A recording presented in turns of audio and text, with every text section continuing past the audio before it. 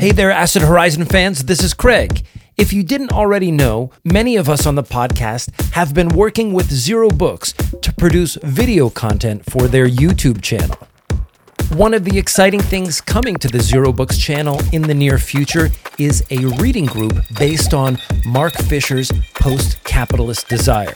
Now, their Patreon is distinct from our Patreon account, where we are holding another reading group for 1,000 Plateaus. Becoming a member of these reading groups is not prohibitive in any sense. In fact, we hope you become a member of both.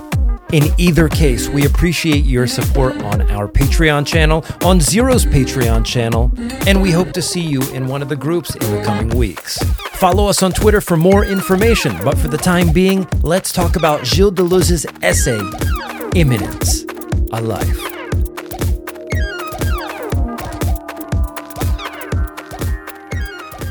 Welcome to Acid Horizon, the Theory Podcast.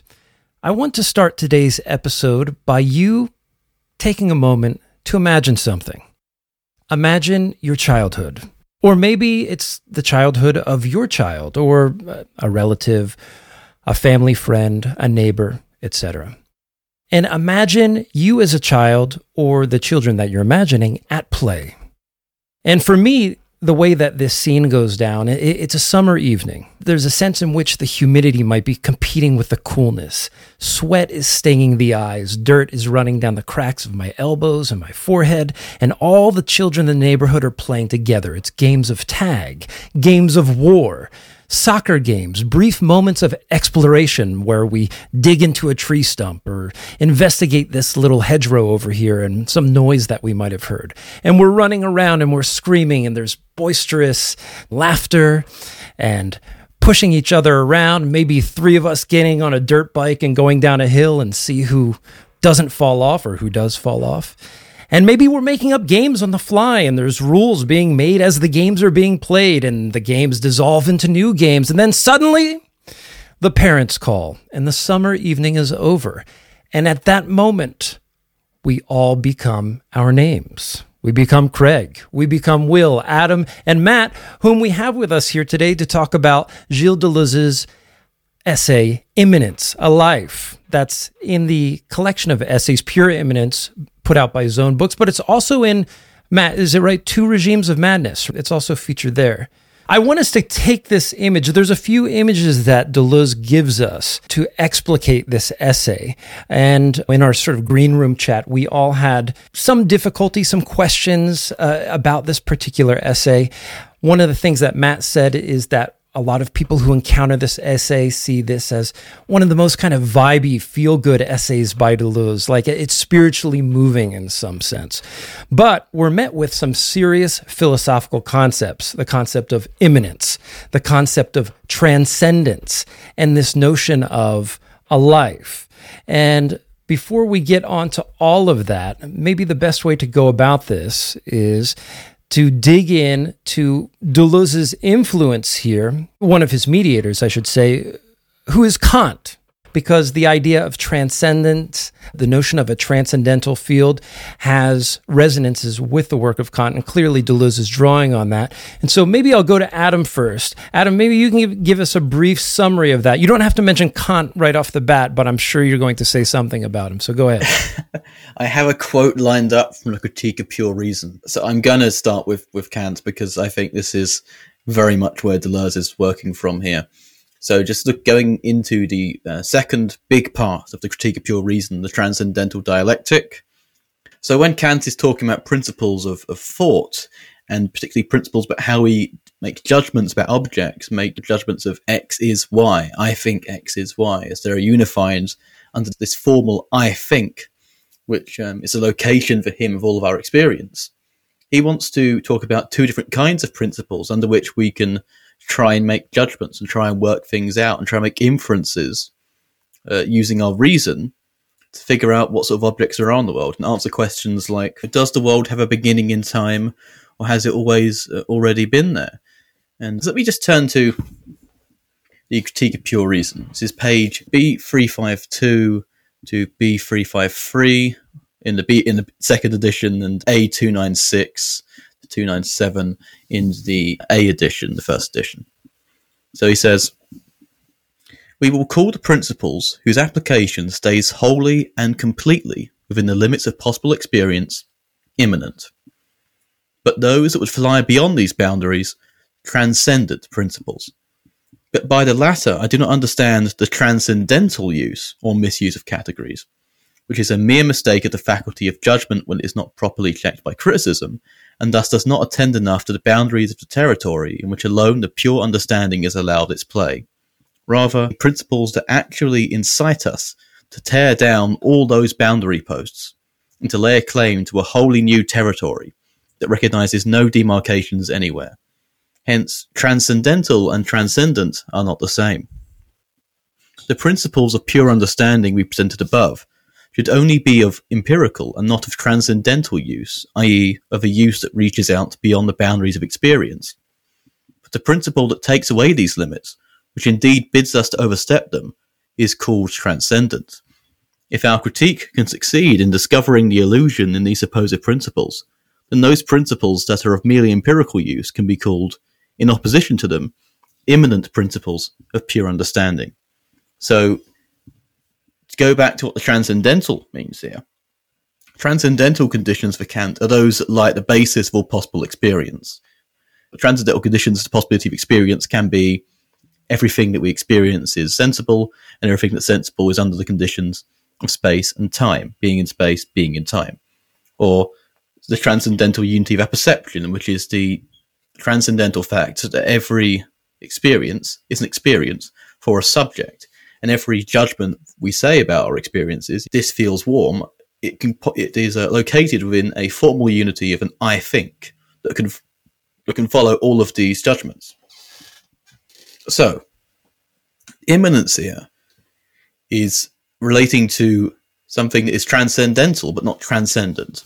Transcendence is an immanence, are both terms from theology. So to say that God is transcendent is to say that he's in that beyond. He transcends all of this stuff. He's up there, separated, sacred in that sense, because he's up there. Immanence is a kind of interiority or an inherence in everything. You can see God in all things because God is immanent, in an immanent kind of theology. It comes from the Latin, from to the fact or condition of being entirely within something. The Latin immanere, to dwell in, remain. And so, looking at someone like Kant is saying that if we're staying in the conditions of possible experience, then this is immanent to possible experience itself, the very possibility of any experience for Kant. Similar to how for Spinoza, everything is inheres in substance. The substance is conceived of itself in itself. It is in itself. It's not substantial to any other substances. In that sort of relation, it's a pure dwelling within itself, and that's how it differentiates and proliferates itself. And as we go through this paper, Deleuze is really going to take a disagreement with Kant as to whether immanence can be defined solely in relation to this idea of possible experience, of a consciousness that thinks in categories, of a unity of an I, of an individual subjectivity that can have a unified sense of I-ness, that can formally say that an experience is mine. It is mine. It is my experience. Immanuel Kant's experience that he's deducing backwards from. Deleuze is going to look for a more purer kind of dwelling that is, in a sense, pre-consciousness. The sort of thing that, for Kant, we can't think about because we're only ever called to an experience, and then we can think about the experience after the fact and work backwards to see what conditions must have been there in order for us to have it in the way that, in a way, we're used to having it. That's good. And so what I'll do is I'll just bring us back to basics for a second, and then I'm going to go to Matt because Matt had the most problems and concerns with this particular essay. So the notion of a transcendental field is what we're talking about here. And Deleuze, in no uncertain terms, says it's a pure stream of asubjective consciousness. It's pre-reflective, it's impersonal, it's sub-representational, subpersonal. You can use all those terms.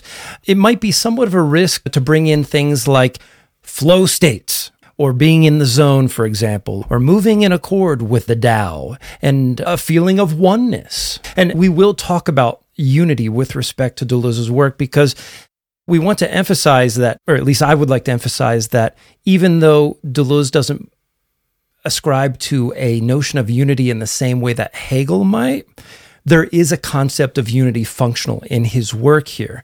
But just going back to the idea of flow states and moving with the Tao, being in the zone, those sorts of things, there is a level at which Deleuze is describing a form of consciousness that doesn't realize itself in the form of distinct subject and objects. And the question is, how does that chalk up to any kind of experience that we could have or reflect upon as human beings? To me, that would be one of the questions. He gives us some examples, so maybe we can work with that as we go. The whole little bit that I did about childhood at the beginning is a riff on something that Deleuze brings in about children midway through the essay. But before we get to all of that, after Adam and I have said those things, Matt, where are you with this essay? What are the problems that you're having? I enjoy it. I find there's parts of it which I seem to be able to grasp and go and sort of hold on to, and particularly when Deleuze himself seems to be struggling to think of a way to exemplify his point. That's when I think I seem to come close to grappling with this, because there's a section towards the start of the essay. It's not a very long essay, but it's very dense, where he discusses, firstly, an example, sort of a literary example taken from Dickens, and which I'm certain we'll talk about, because I think it's a really interesting way of thinking about immanence and life, sort of colon life. And then he seems also dissatisfied with this example. He says that a life should not have to be enclosed in a simple moment when individual life confronts universal death. So then he goes for another example to try to also pinpoint what he's on about. And again, seems not entirely satisfied, but he's done quite what he wanted to do there, which is interesting. Maybe we should just talk about one of the early examples he gives there, then, of Dickens. Because on the one hand, there's immanence, and on the other hand, there's a life. And part of the question of this essay is how these things relate. Because part of the thing that's been causing me some confusion is, in my experience with Deleuze in the past, he seems to be using immanence in a way that's quite different than how it is being deployed here. Now, that might be a misunderstanding on my part, but it's a misunderstanding that's given me some confusion. On that question, I think there's an interesting link here, actually, that I'm starting to be able to discern. And there's an excellent essay by Vernon Sisney on this essay, which draws out the links with Bergson, Nietzsche, and Spinoza, and the way that immanence relates to this. I think I would say two things. One of them is that there's this curious relation with Sartre, I think, the transcendental field, not just the transcendental field, but the ideas of consciousness and individuality and being a subject and so on.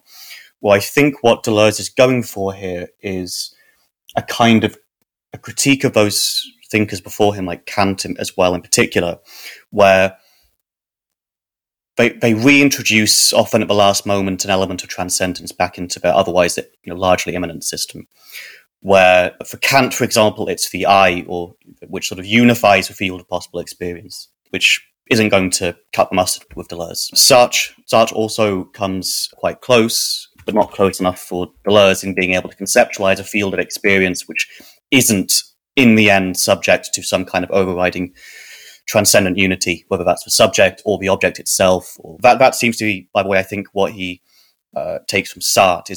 Sartre takes consciousness to be something like this thoroughgoing intentionality. It's always towards something being perceived. And it's therefore still defined in some ways less by the subject, but even more so by the object. And I think what Deleuze is trying to figure out is a way of getting past both of these, not simply to reintroduce the subject or the object back into this. The field of experience, of fluxes and flows, which can escape from transcendence entirely.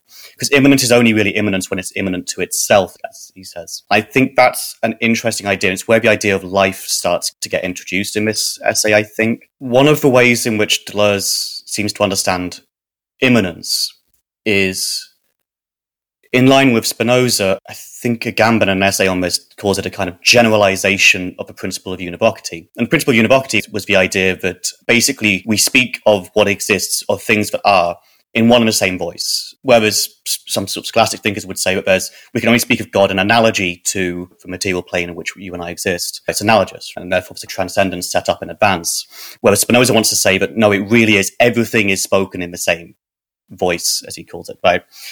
And I think it is Agamben, and will correct me if I'm wrong, but one of the points he makes is that immanence is basically a generalization of this. It's specifically this idea of also of immanent causality in Spinoza. And that's what I think Deleuze seems to pick up on in Spinoza as well. For Spinoza, there's this zone of indeterminacy between the action or the becoming and the agent doing the thing. And what that ties into, I think, is an interesting theme you find in Bergson on time and memory and duration. You find it again in Nietzsche, you find it in Spinoza, and therefore, of course, you also find it in Deleuze. So there's all these sort of peppered references, sort of, some often quite oblique in this essay, to sort of thinkers that Deleuze is traditionally occupied by. I think what I struggle with is I have those thoughts here and there, some things I'm picking out, but what I can't quite do is draw it all together just yet.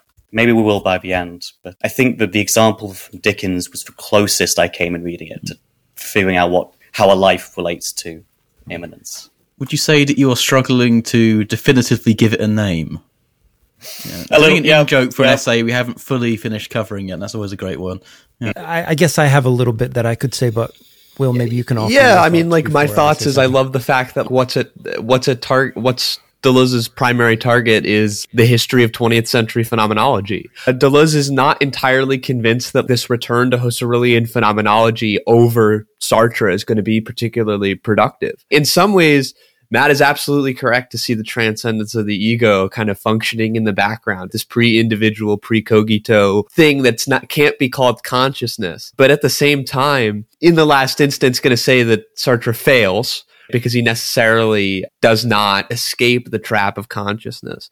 What I also like about this essay, and what commentators like Agamben have pointed out, is there's a strange game of punctuation going on in this essay. There's always an ellipsis after life, which means there's a game of indeterminability of what Agamben sees as a sort of play on Neoplatonism that Deleuze is making between emanation and what Deleuze will call immanation. And Deleuze is very particular about what sort of capture here looks like. And I think the taking on of predicates and the production of particular realities that are mere actualizations, I think that the use of mere in actuality is really important too, especially if we understand what Deleuze means by the virtual, indifference and repetition. I think given that this essay is only, I think, actually just 4 pages, it's without a doubt probably one of the most complex and historically entangled works. But for me, still, my favorite section of this essay is going to be the one that you're going to read a chunk of where it comes from, which is the Dickens story. I think that's where we'll have the most fun. And in fact, I think the most fun with the notion of the political subject, right? The unified political subject starts to become a target again for the first time since Logic of Sense. I think the part that I want to tug on here is the idea that the transcendent is not the transcendental. And there are a few other places in the work of Deleuze and Guattari that we can go to as a sort of reference that might scaffold our understanding of how immanence can be immanent to itself. The notion of the transcendent is something that is produced and made to seem up on high. It could be even the notion of capital itself, something that insinuates itself as being above the system of relations and making it seem as if capital is the productive one and not the workers. That's a kind of transcendent move. Deleuze doesn't want to deny the existence of a dimension of experience and of reality that is not divided between the categories of subject and object, but he doesn't want to say that stands above. It's not above, it's within the system. And so I'll read a little bit here, and then I'm going to give it to Adam because I know Adam will give an excellent interpolation of this section of the text. So Deleuze says, the transcendent is not the transcendental. Were it not for consciousness, the transcendental field would be defined as a pure plane of immanence because it eludes all transcendence of the subject and of the object. Absolute immanence is in itself. It is not in something, that's important, to something. It does not depend on an object or belong to a subject. In Spinoza, immanence is not immanence to substance. So Matt, as the resident Spinoza should grab onto that. Rather, substance and modes are in immanence. As we are in immanence, everything is in immanence. And I think in terms of articulating the armature of understanding of this concept, I think what happens on page 26 in Zone Book's version of this essay is very important. When the subject or the object falling outside the plane of immanence is taken as a universal subject, Kant, Hegel, right? Or as any object to which immanence is attributed, the transcendental is entirely denatured, for then simply redoubles the empirical, as with Kant, and immanence is distorted, for it then finds itself enclosed in the transcendent. And I'll stop there. But first, I'll go back to chapter 1 of Anti-Oedipus, where they talk about the notion of a world of doubles.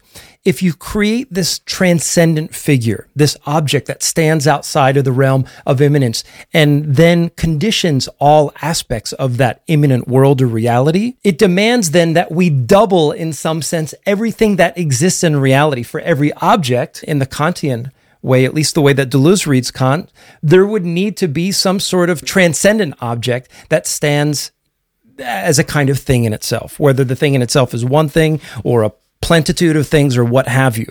Or something like Platonic heaven comes to mind too. There's a plentitudinous heaven full of all kinds of chairs. However, there is this one specific concept of the chair that conditions all other notions of chair and informs whether or not something is actually a chair here on planet Earth. None of that works in this system. But Adam, maybe you can go on a riff there. So a lot of Kantians would rightly be thinking that Deleuze is attacking a subject and object and calling them transcendent or transcendents. And the Kantian response to that is, well, no, they're not transcendent. They don't go beyond, as Kant defined them, the conditions of possibility of experience. And as such, they aren't transcendents, whereas Deleuze is going to say, actually, no, that the fact that the transcendental conditions of the possibility of experience are itself fully detached from any kind of experience, from a pure sort of affectation, they are going to be transcendent. They are going to be fixed points of reference, which do themselves hang over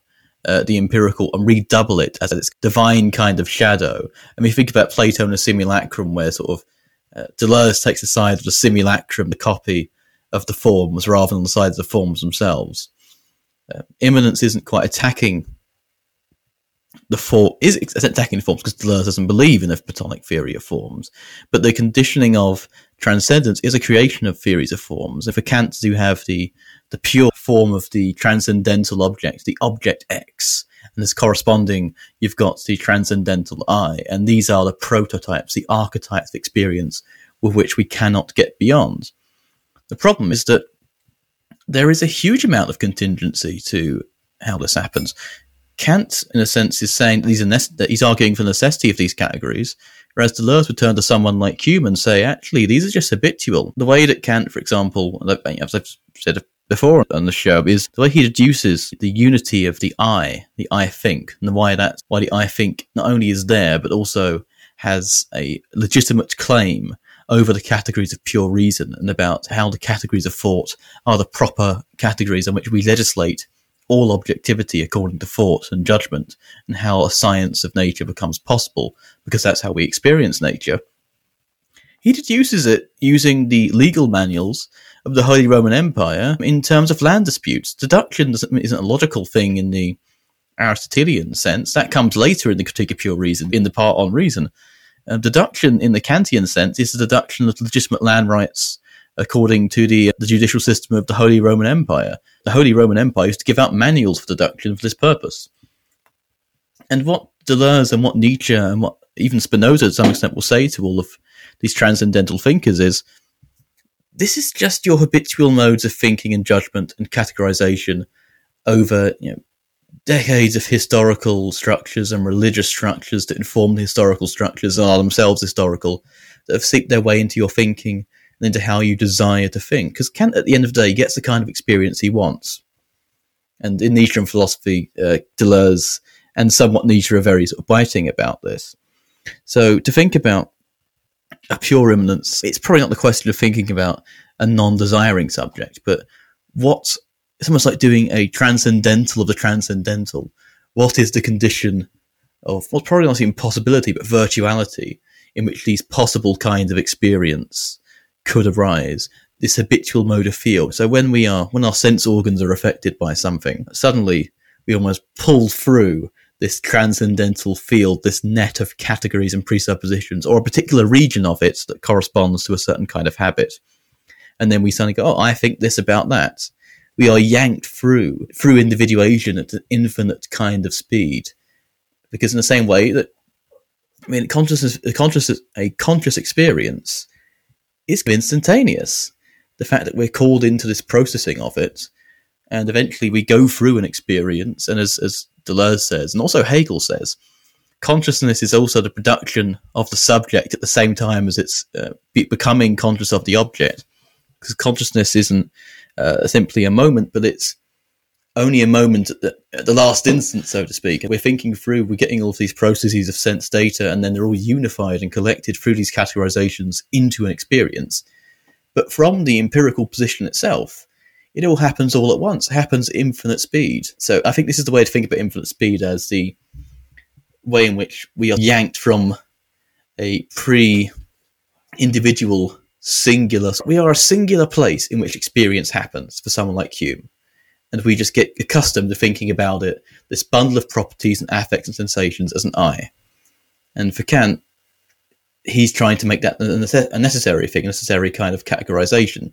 Whereas Deleuze, what he's trying to think about with transcendental field is the kind of force that lies at the bottom of that, in which we're just I'm just a walking territory of sensation. And then something affects the part of me that senses, or something, this territory that senses is affected by something moves into it. And suddenly consciousness is yanked through this transcendental field. The singular is yanked through all of these kinds of categories and habits of individuality that's cultivated over thousands of years of history and the history of experience itself and education, and then says, well, I think that was all right, yeah.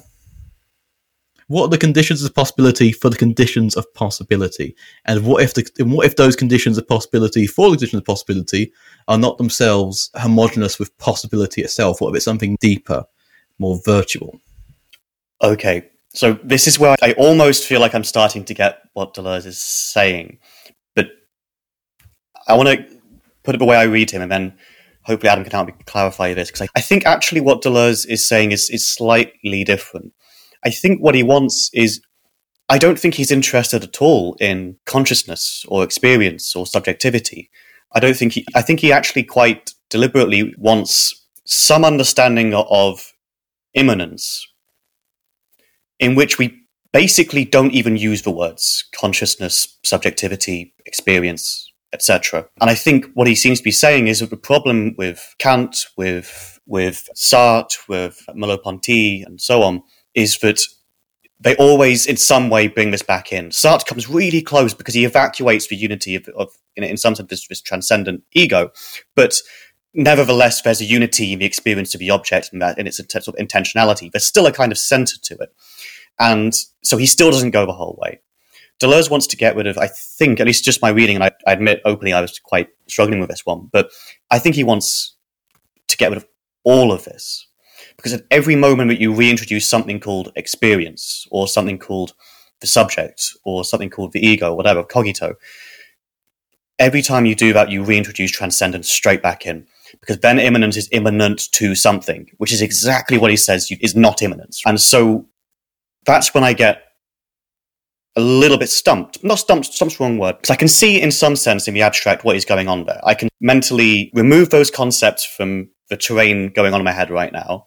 And I can see, okay, now he wants to understand what's left here. Say, what is that? What is left of, let's say, experience without a thing experiencing, or whatever. And then am I right in thinking that this is where the idea of a life plays this role of pure immanence? Because, and I know we were just about to talk about this sort of example of the Dickens story. It's a life is a kind of, it has nothing to do with your subjecthood, your individuality, your individuation, or anything. It's, in fact, in a certain sense, the greater the subjectivity, and this is sort of the way this example is used, the more you are, in a certain sense, this thing called a life seems to retreat in this example.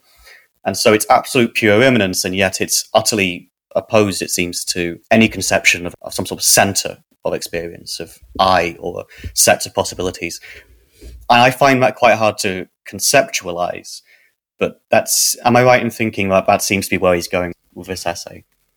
So here's my take on it, and I'm going to refer directly to the text. First of all, I think the notion of a life is not reducible to a notion of consciousness. However, he says unequivocally in the first few sentences of the essay that it appears as a pure stream of asubjective consciousness.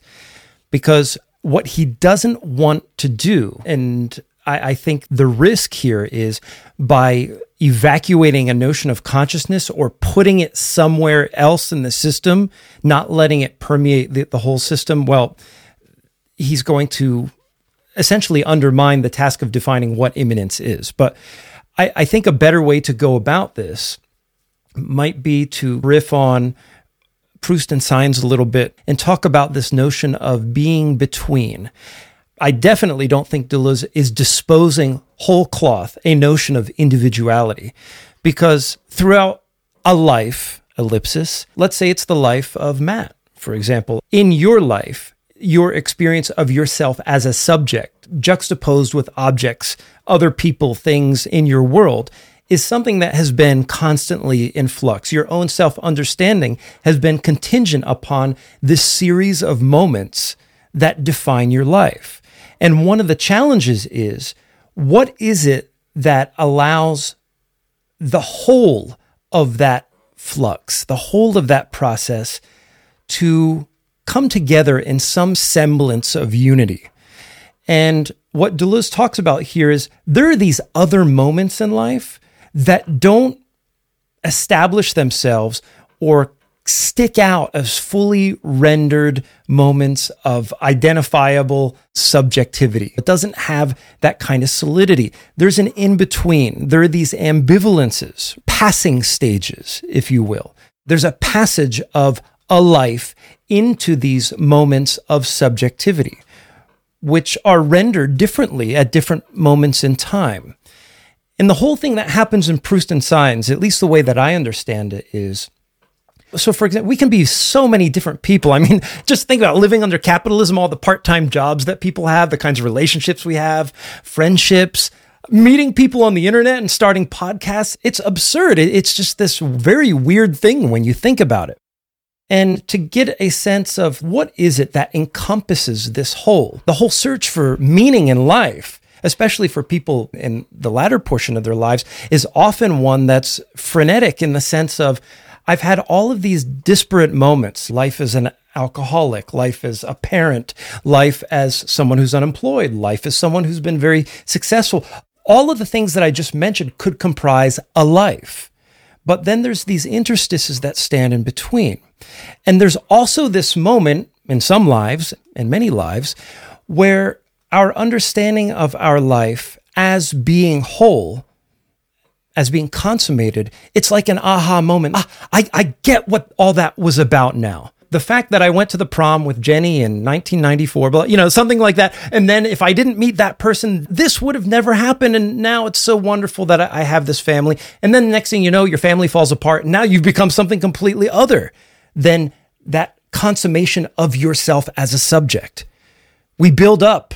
We become subjects, and then we break apart and we become these other things. And there are these other aha moments along the way that tend to consummate the entirety, the whole history of who we have been. And so I think what Deleuze wants to say about a life is that the notion of immanence is that all is in immanence. The distinctly fully rendered moments of subjectivity, also those vague interstices, those parts where we're very uncertain of who we are. And I think the ethics that's suggested here is that we develop a kind of equanimity with respect to the notion that these series of meanings and the very immediate and intense experience of life are conjoined in a way that's counterintuitive. It's not that there's a grand shell that encapsulates all of the moments of our lives. In fact, for Deleuze, the experience of unity is just another one of the moments in the series of moments of the experience of our own subjectivity, one that occurs within the same transcendental field, the same immanent field in which all of the more definite and in which all of the ambivalent experiences of our lives occurs. I'm just thinking that, so we've been stepping around this passage where the example of a life. Maybe it would be helpful if someone, perhaps Craig with his sort of velvety tones, could read the passage about. Sure. And in fact, I brought in some extra credit for this assignment too. So I'll read that passage on a life, but there's also an article, and I'll link it in the show notes. It's from the LA Review of Books. It was published on November 8th, 2015. It's called A Singular and Yet Non-Arbitrary Life. And this is a retrospective, like a memoriam, the 20th anniversary of the coming to pass of Deleuze. But first, I'll read the relevant section. So we're going to talk about this story from Charles Dickens that Deleuze references here. And the name of the story is a lesser known story. It's The Same Respected Friend in More Aspects Than One.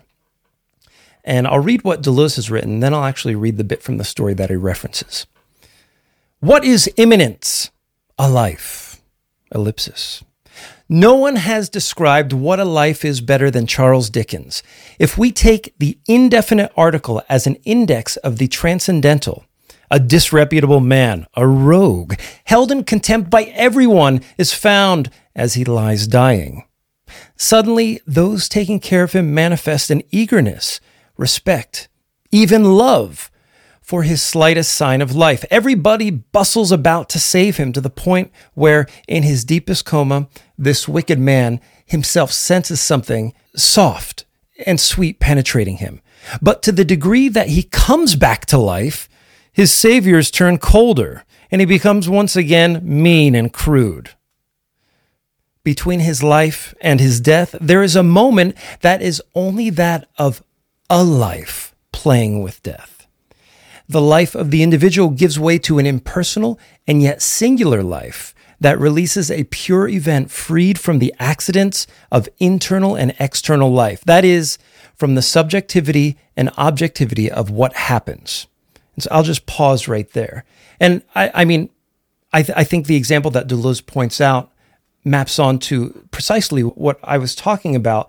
Is there are these ruptures, and especially now, maybe being the oldest one on this podcast, as you become an adult and you have so many relationships and the nature of your relationships change over time, and knowing that the sort of distance and coldness with which very familiar people might treat one another, and then something like a rupture happens, and for a moment things can change. But of course, in Deleuze's mention of this story, that coldness comes rushing right back in when the person comes back to life. And the person who wrote this article here, their name is Greg Lambert. They put it very nicely. And I'll just go ahead and I'll read what they have written. It's very nice. So this story, The Same Respected Friend in More Aspects Than One, from, I think it's a collection, Our Mutual Friend, is about a character named Rider Hood, who in the beginning of the story drowns in the Thames in a boat accident, whose body is carried back to his apartment to await the doctor and the police. In reading Dickens' own account, however, or rather the narrator's, one can immediately locate the passage that inspired all of Deleuze's attention on this story.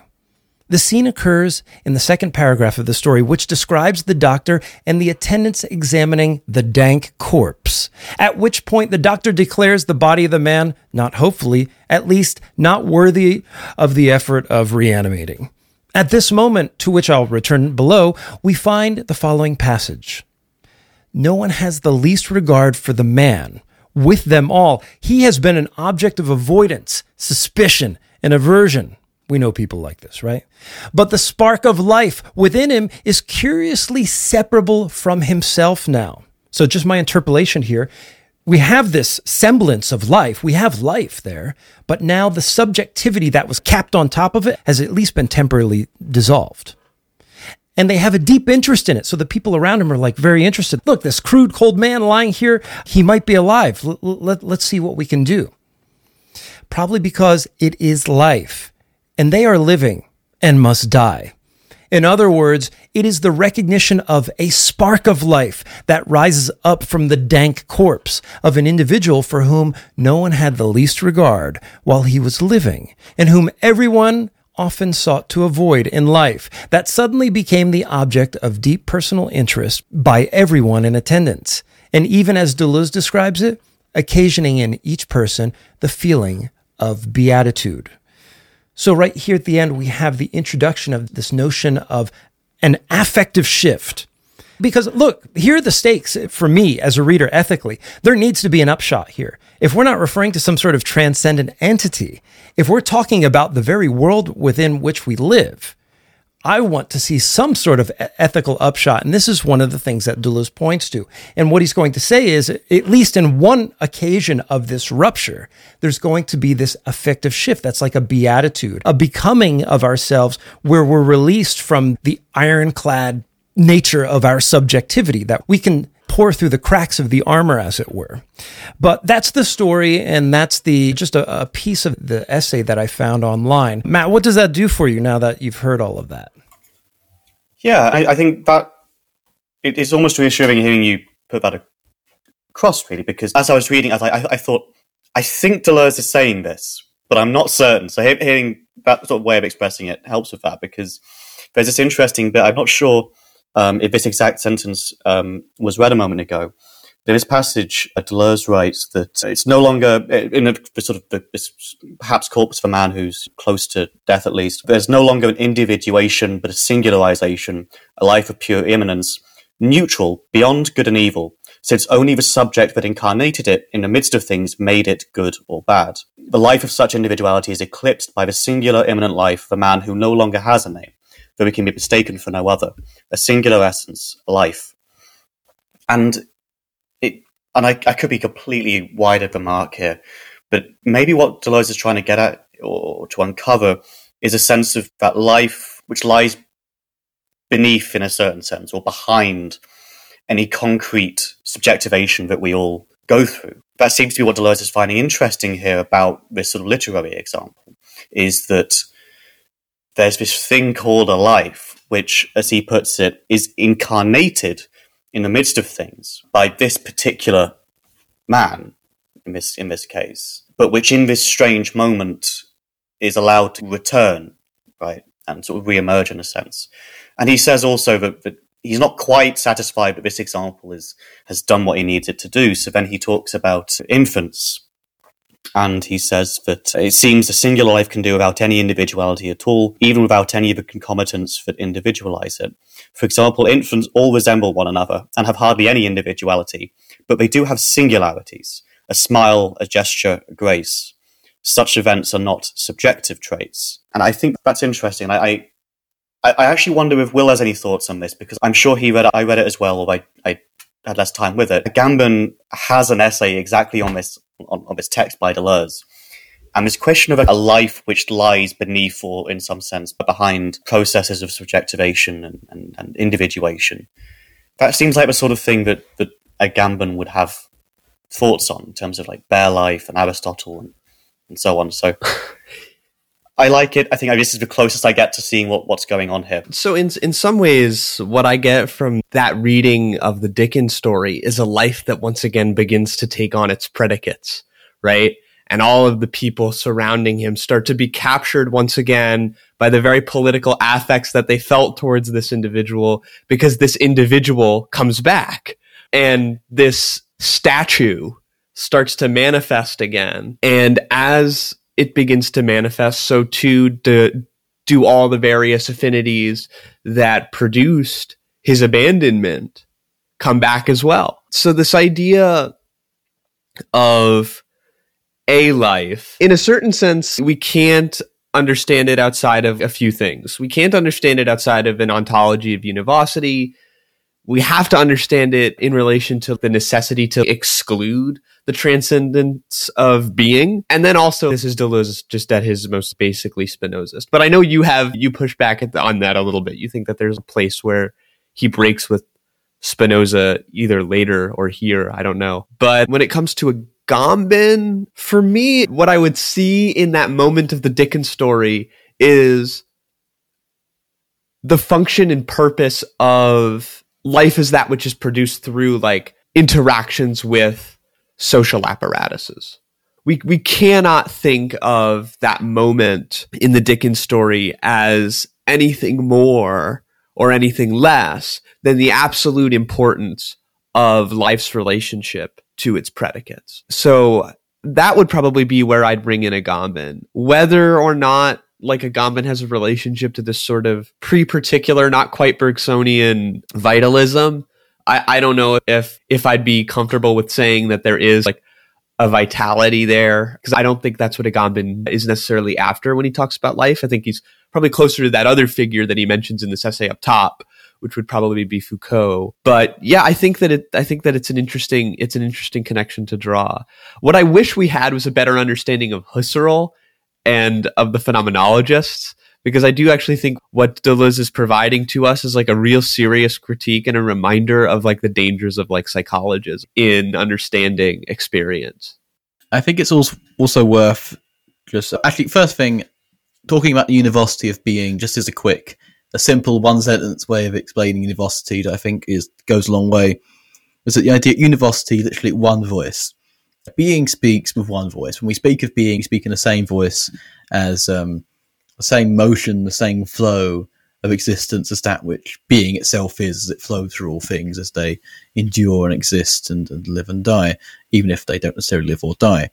So being speaks with one voice, but at different volumes. And we can think about life here as a kind of, in a way, rising in volume until it hits a kind of a transcendental frequency. It enters this zone of resonance or zone of refrain upon it, which comes back onto this idea of the subject. And what I think is also very important to think about with this Dickens example is that ultimately this example is to some extent from a perspective not only of the narrator, but not from the perspective of people caring for this person, but to some extent trying to articulate the perspective of that person themselves, their own sort of feelings as this sort of life, this living sort of collective of affects within this territory that is their body, sort of rises back up into the sphere of a life that can call itself an I.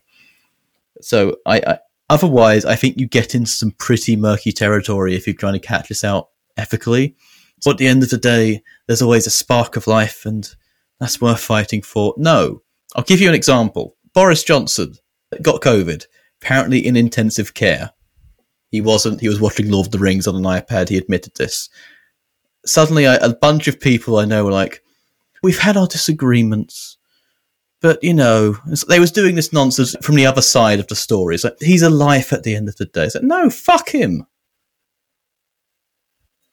The amount of people like man is like condemned to death through austerity measures that he's voted for. No, absolutely. Return to the void from whence you came and don't fucking come back. So I think, for instance, the ethical conceptions here, we get in some dirty territory. You could read this like a complete and total charlatan like Justin Murphy and say that this is a view of the sanctity of life. This is a crypto-Catholic posturing. It's not absolutely. This is about the undergirding force that propels a consciousness into being through the field of possible experience, by which, I think, a life is more living pre-individual wise. There's a territory in which life is very heavily concentrated. A certain kind of life that can experience a certain kind of sense of life. A life that has a sense within itself and of itself that can arise into this zone of experientiality, which we see in every being that experiences. Now, I don't think Deleuze is going to say we can determine for different degrees, because then you'd commit him to some kind of, essentially a kind of skull measuring phrenology of ontological phrenology. And as we all know, we're not dealing with Heidegger here. So overall, I think that the question of an ethicality, so this has to be really paced out very carefully. There's a temptation, I did think, when we was talking about this, to think about Mladen Dolar's essay, The Smoking Communism. The idea that in the smoking area, everyone's just someone having a smoke. Everyone comes together in the smoking area. If someone asks you for a spare cigarette, unless it's your last one, there's a non sort of they have done with the judgment of God. They're just someone who needs a smoke. I'm trying very hard not to use the English word for smoke. I agree. I think we do run the risk of a kind of affective fallacy in interpreting this concept of a life. That said, I think it's noteworthy that Deleuze uses the beatific example because I think in terms of political prospects, I think we want something like what happens in the Dickens story, but perhaps without the ensuing irony.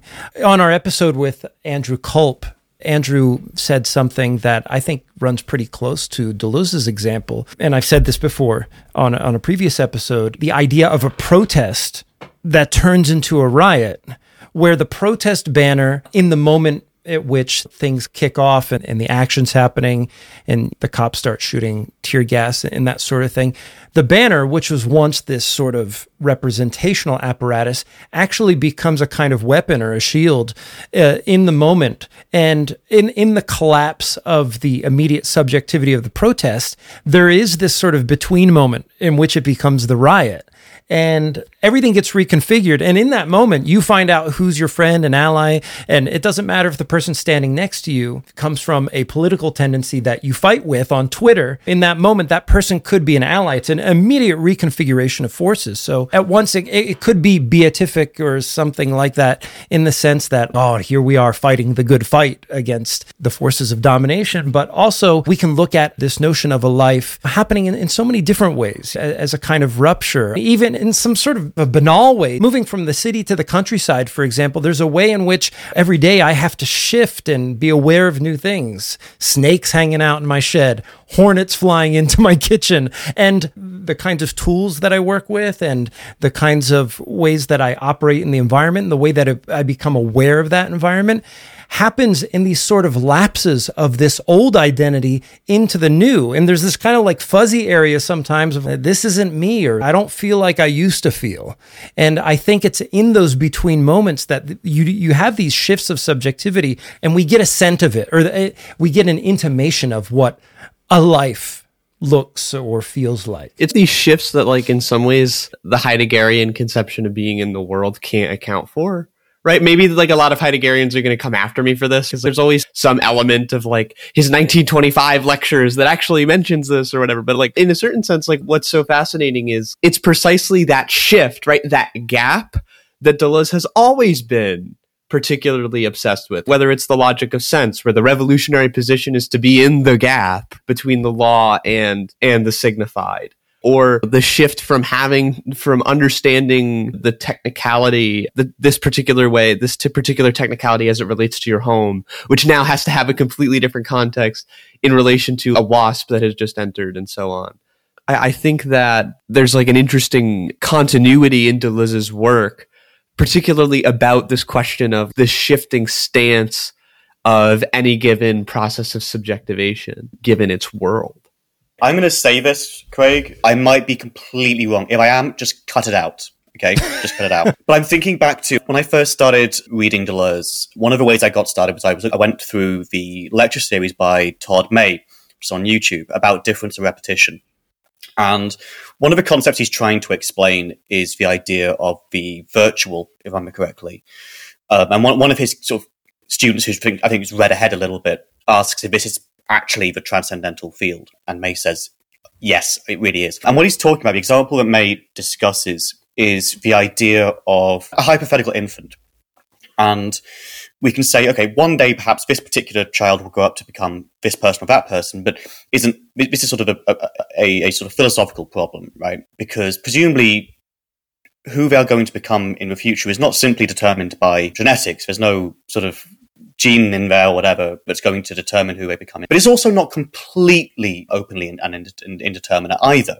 So the answer has to be sort of perhaps metaphorically somewhere in between that. And May argues that that's what the transcendental field is. It's populated by these virtual possibilities, which are themselves actualized in concrete circumstances over and over again, always, right? And so it's not completely open, but it's also not completely determined in advance who that person will become in the future. And I wonder if that's maybe what Deleuze is sort of getting at here as well, in this question of, he explicitly talks about the example of an infant, and he also goes to the other end, the finality of death, but the life that emerges in that moment too. I think he just calls it singularization, but not an individualization, right? That sort of moment of closeness to death. And I don't know, you'll probably want to cut that out. I don't think that made much sense. But that's exactly it. That's exactly it.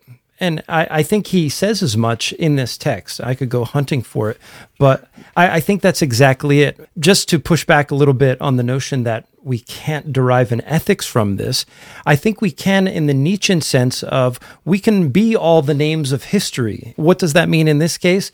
Well, it means that through the various configurations of individual identity, they're coming to pass, this experience of singularities that then pushes up and condenses as new forms of subjectivity. This is a process by which our lives proceeds.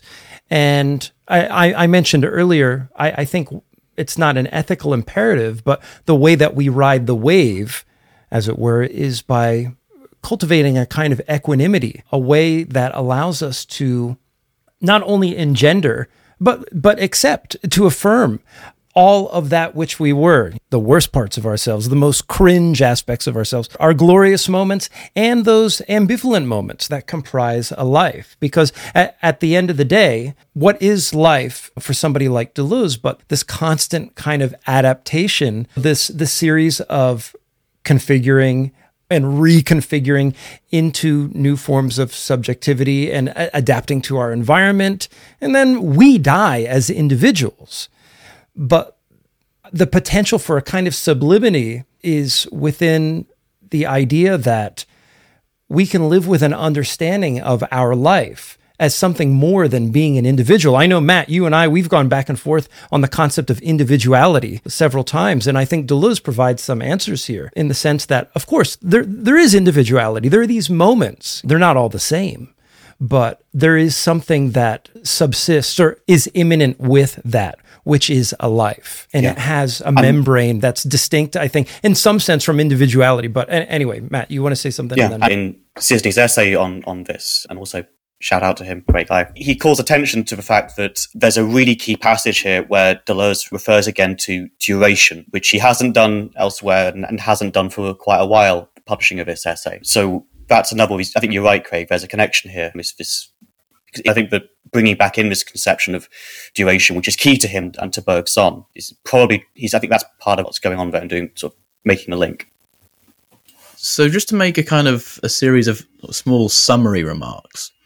So say if we, and this is probably not helpful, but say we have a philosophical zoom function and we zoom out and we look upon the whole of being.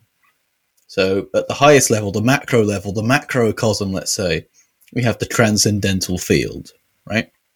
So if this is, as Todd May is saying, is the virtual, could we say that in this biggest region, this open hole, this biggest region of being is the space of possible possibilities, right? And then as we restrict them into a realm of consciousness, we get a realm of possibilities that are actual possibilities, but only actual for consciousness insofar as things are experiencing consciousness. Insofar as all of these senses, these possible senses, only become actually possible senses for a consciousness. And then insofar as we take the idea of a life, which is a sort of possibility for being to be in this kind of way, we can zoom in this condensation within this territory, almost like it goes up into the head, so to speak. And then you have the actual possibilities of experience as unified by individuality. Is that what we're going for? A life, which is indefinite, is essentially traversing this field of possible possibilities or virtualities. And then this territory, this territory of sense that has all these organs and bodies, this body moving through this field of virtuality, this possible possibilities. And when consciousness happens in the way, there's an act of condensation or condensing or compounding or compositing when the possible possibilities become confined within an individual with certain kinds of limits of its own possible experience. And then we get actual possibility of experience, which shape how it makes sense, literally making sense of the world insofar as it's the sort of thing that it is, and it's enclosing itself within the sort of thing that is. And you could say the word that Deleuze, in a way, many ways hates, but because he mentions Victor and there's a big German idealist tradition of this, is then it can finally say I. Infants don't really say much, or they don't say the word I. Whereas for Fichte and Schelling, and specifically Fichte and Schelling, really, and Kant, as soon as an infant says I, it's fucking hell, individuated. It can now make sense of the world according to the conditions of unity, because it's not that it didn't have it before, but this is like the first time it's explicit about it. It's now the kid can say I, and then I think this about this. And then it has the faculties of autonomy, because it can divide itself between the formal unity of the I that makes it, that puts everything into its, what Kant would call its transcendental location as being my experience, as it says it, and the empirical I, the I of what Kant would call psychology. So is this the kind of life and experience that we're dealing with here? Have we sussed it, lads? I think so. We'll give Will a shot. Will, maybe you'll have the last word? I think there's, at the base of this essay, a kind of attempt to avoid precisely the horrifying concern that always comes with asubjective consciousness, and instead allow for an understanding of immanence that can show a kind of radical ontological freedom. So for that reason, I think this is Deleuze at his highest form. End of career, peak scholarly reflexivity. Like, he knows exactly what he needs to pull from and where he needs to pull from to do what he's doing. I feel like I was unequipped for this essay. It's 2 pages, but it's still extremely dense. And I'll just close. Deleuze at his shortest is always Deleuze at his densest. Whether it's Society of Control or this, or even the Hume essay in the same book that Craig and I are pulling from, that this is Deleuze at his densest.